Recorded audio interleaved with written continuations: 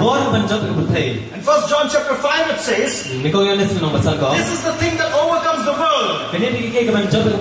Faith. Your faith.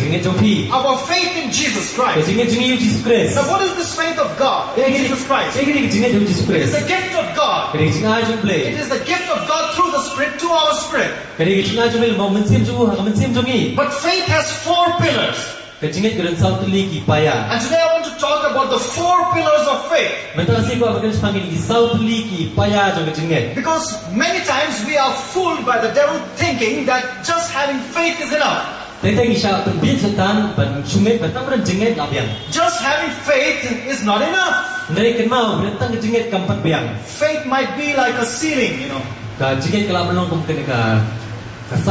In order for the ceiling to stand up, it must be supported by pillars. And we all need these 4 pillars in order to have faith in Christ. That Christ may dwell in our hearts richly. That we might live in the fullness of life every day. You know, L-I-F-E. Living in fullness every day. We need the life of God and abundant life. Now what are the 4 pillars of faith?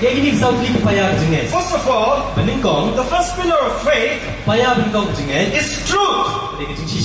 Faith without truth is blind. I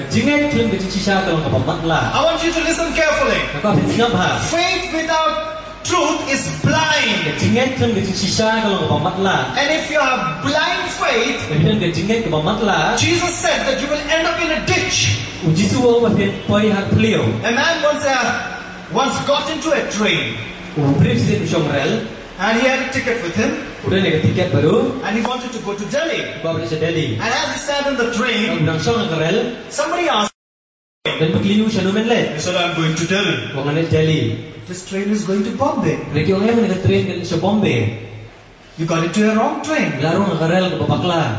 I don't care what the world says. I believe I will go to Delhi. Said, other people said, well, that's right, you believe you will go to Delhi.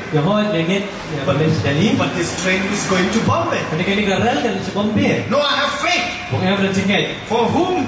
Those who have faith, everything is possible. I have faith. But they said that you have faith, but you don't have truth. If you have faith, you are going to Delhi. We have faith, we are going to Bombay. Our faiths are clashing.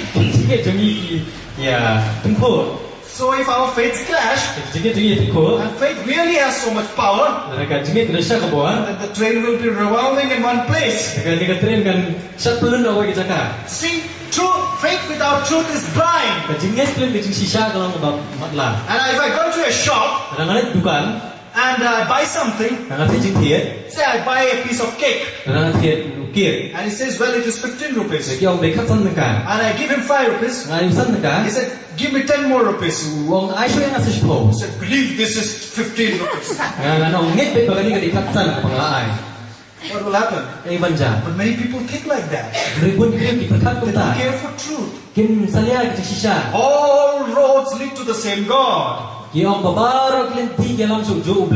was one saying, if you have faith that a stone is gold, even God has to come down and convert the stone into gold for you. No, faith without truth is blind. But at the same time, truth without faith is vain. If there is truth and preaching of the word of God, and people don't believe in it, that preaching has no fruitfulness. If you look at Hebrews chapter 4, verse 1 and 2, it says that the same gospel that is being preached to us was preached to the people of Israel. We have the same gospel preached to us was also preached to them. You look there, It says that the message they heard was of no value to them. Because those who heard it did not combine it with faith. So truth is there. We need to combine it with faith.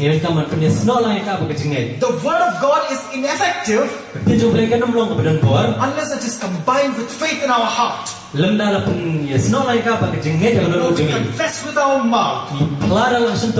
We believe in our heart for salvation. Hallelujah. So truth is essential. Don't do something which God has not told you to do. So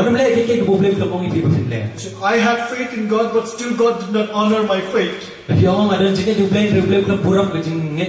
God has no business honoring anyone's imagination. God only honors His promises. If He has made a promise, He will fulfill it. But if you force a promise upon Him, it's not going to work out. First pillar of faith is truth. Truth, you shall know the truth, and the truth shall set you free. But if it can only set you free when you bring faith. Hallelujah. The second pillar is works. The Bible says in James chapter 2 verse 17, faith without works is dead.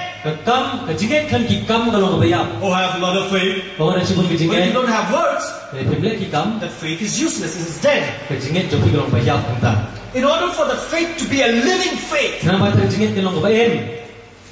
you need to have works according to the faith. When John started giving baptism, there were many people who started coming to him. And he said, why are you running away from the wrath of God, you brood of vipers? Well, that is something only John can say. Call people brood of vipers. He said, bring forth fruit unto repentance. Just saying that I have repented from my sins is not enough. Some people go into the waters of baptism, and they come out of the waters of baptism, and they say, I have a new life. But after a few days you see that stinking old man in them. I think that man was better who went into the water of baptism, and he kept his hand up, and the pastor said, brother, your hand also inside the water. He said, no. Only my head and this, my body, not my hand. I said, brother, your hand also inside the water. He said, no. They asked, why? Because I want to go and beat someone with this hand. Morning while I was coming for baptism, that fellow spoke something against me. He cursed me. So I won't baptize my hand until I've beaten that person. I think that fellow is better, you know. Then those people who go inside water and claim to be changed, but their lives is not changed. Turn with me to Titus chapter 1, and we'll look at the last verse there, verse 16. It talks about some people who claim to know God, but by their actions they deny Him. Many people think that denying God is only a matter of mouth and lips. But you know that by your actions you can deny God. Confession of faith is not just by our mouth. Witness of faith is also by our walk. Our works should match faith.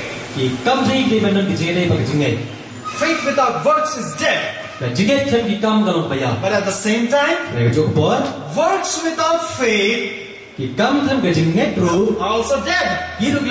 Hebrews chapter 6 verse 1 tells us to repent from dead works. So there is dead faith, but there are also dead works. What are dead works? Dead works are those works which don't have the faith of God. The Pharisees and Sadducees had so many works. How much we should give tithe? Or we should give tithe of dhania, cumin, coriander, spices, of rice, of potato. They give tithe of everything. And they pray long prayers, beautifully ordered prayers. And Jesus said they were not justified before God. Because though their works were righteous, their faith was not in God. Works without faith are also dead. We need to have the truth of God. Faith built upon the truth of God. Faith on works that match faith. Thirdly, the third pillar is love. Faith that works through love. Turn to Galatians chapter 5. And if you look at verse 6, what does it say there?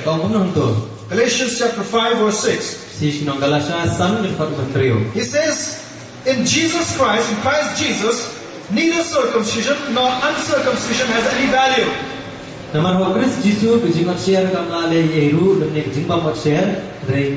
The only thing that counts is faith working itself through love. Faith working through love. If we have so much of faith that we can move mountains, but if we don't have love, 1 Corinthians 13 says, then we are only sounding cymbals and tinkling brass, filled with so much of sound. Empty vessels make more noise. And God is not so much interested in noise and sound. Oh, I am this, I am that. I do this for the Lord. Oh, I shout praises of God. And this and that. God is looking at a heart that has love for the Lord. Look at the heart of Jesus. He had the love of Father. He turned over the tables of the money changers. He made a whip of ropes and sent away all those businessmen in the temple. And he said, this is my Father's house. You have turned it into a den of robbers. He prayed hours and hours before the Lord. He spent hours and hours in prayer before the Father. When he wanted to break bread, he gave thanks to the Father. When he was about to do that miracle that would bring Lazarus out of the tomb, he lifted his eyes and prayed to the Father. He says, I don't do even a single thing that I don't have the command from my Father to do. I do what I see my Father doing. I don't do my own works. I do the work of my Father. In the Garden of Gethsemane, when he fought the greatest battle in history, he had only one thing to say. Not my will, but thy will be done. Do we have the love of the Father? Do we have the love of the Lord? Or we are just mountain movers, but we don't have the love of God. Let's have the love of God. Faith that works through love. Because when faith operates through love, it has great power. Well, that was the third pillar we talked about. We looked at truth. We looked at words. We looked at love. And the fourth pillar is patience. Turn with me to Hebrews chapter 6, verse 12. What does it say there? Hebrews chapter 6, verse 12. We do not want you to become lazy, but imitate those who through faith and patience inherit what has been promised. What does the word of God say here? You see, we don't need faith in heaven. We don't need the promises in heaven. You don't need some guidance and all those things in heaven. We need that on earth. We need to know the will of God now. We need to know the promises and the provision of God now. And the word of God says you need to have patience. The Bible has many stories of patience. I'm talking about Job in the book of James. He says, look at the patience of Job. And he was rewarded at the end. Because patience has great reward. We live in an age which is very, very super fast. We want everything at the tip of the button. Earlier on, people would go to the television and put on the buttons, change the channel. Now they can rest in the coaches and just push the button. And we want everything at the tip of the button. Because we are living in a fast-paced world. That's the reason why we are not having patience. But the Bible calls us to have patience along with faith. Look at Romans chapter 5. There is great benefit of having patience. Many times we lose patience. That's the reason why we get so close to experiencing the power of God. And while we are just on the edge, we forfeit the provision of God. We need to have patience till the end. And 2 Corinthians, Paul says that we were almost despaired of life. It says as if we are at the end of the rope. And it was at that moment when God came and saved them. In Romans chapter 5, it says in verse 3 onwards that we need to rejoice in our sufferings, because suffering produces patience. Suffering produces patience. And patience produces character. Hallelujah. Hallelujah. Can you hear me? You're following me? You know why people are not able to develop their character? They're not able to have a strong character because they are missing the patience of God. It is like a man who prayed to God. He said, Lord, give me patience. Lord, give me patience. Lord, give me right now.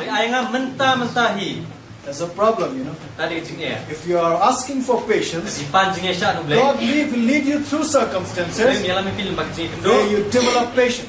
In James chapter 1, the Bible says you must allow patience to finish its work.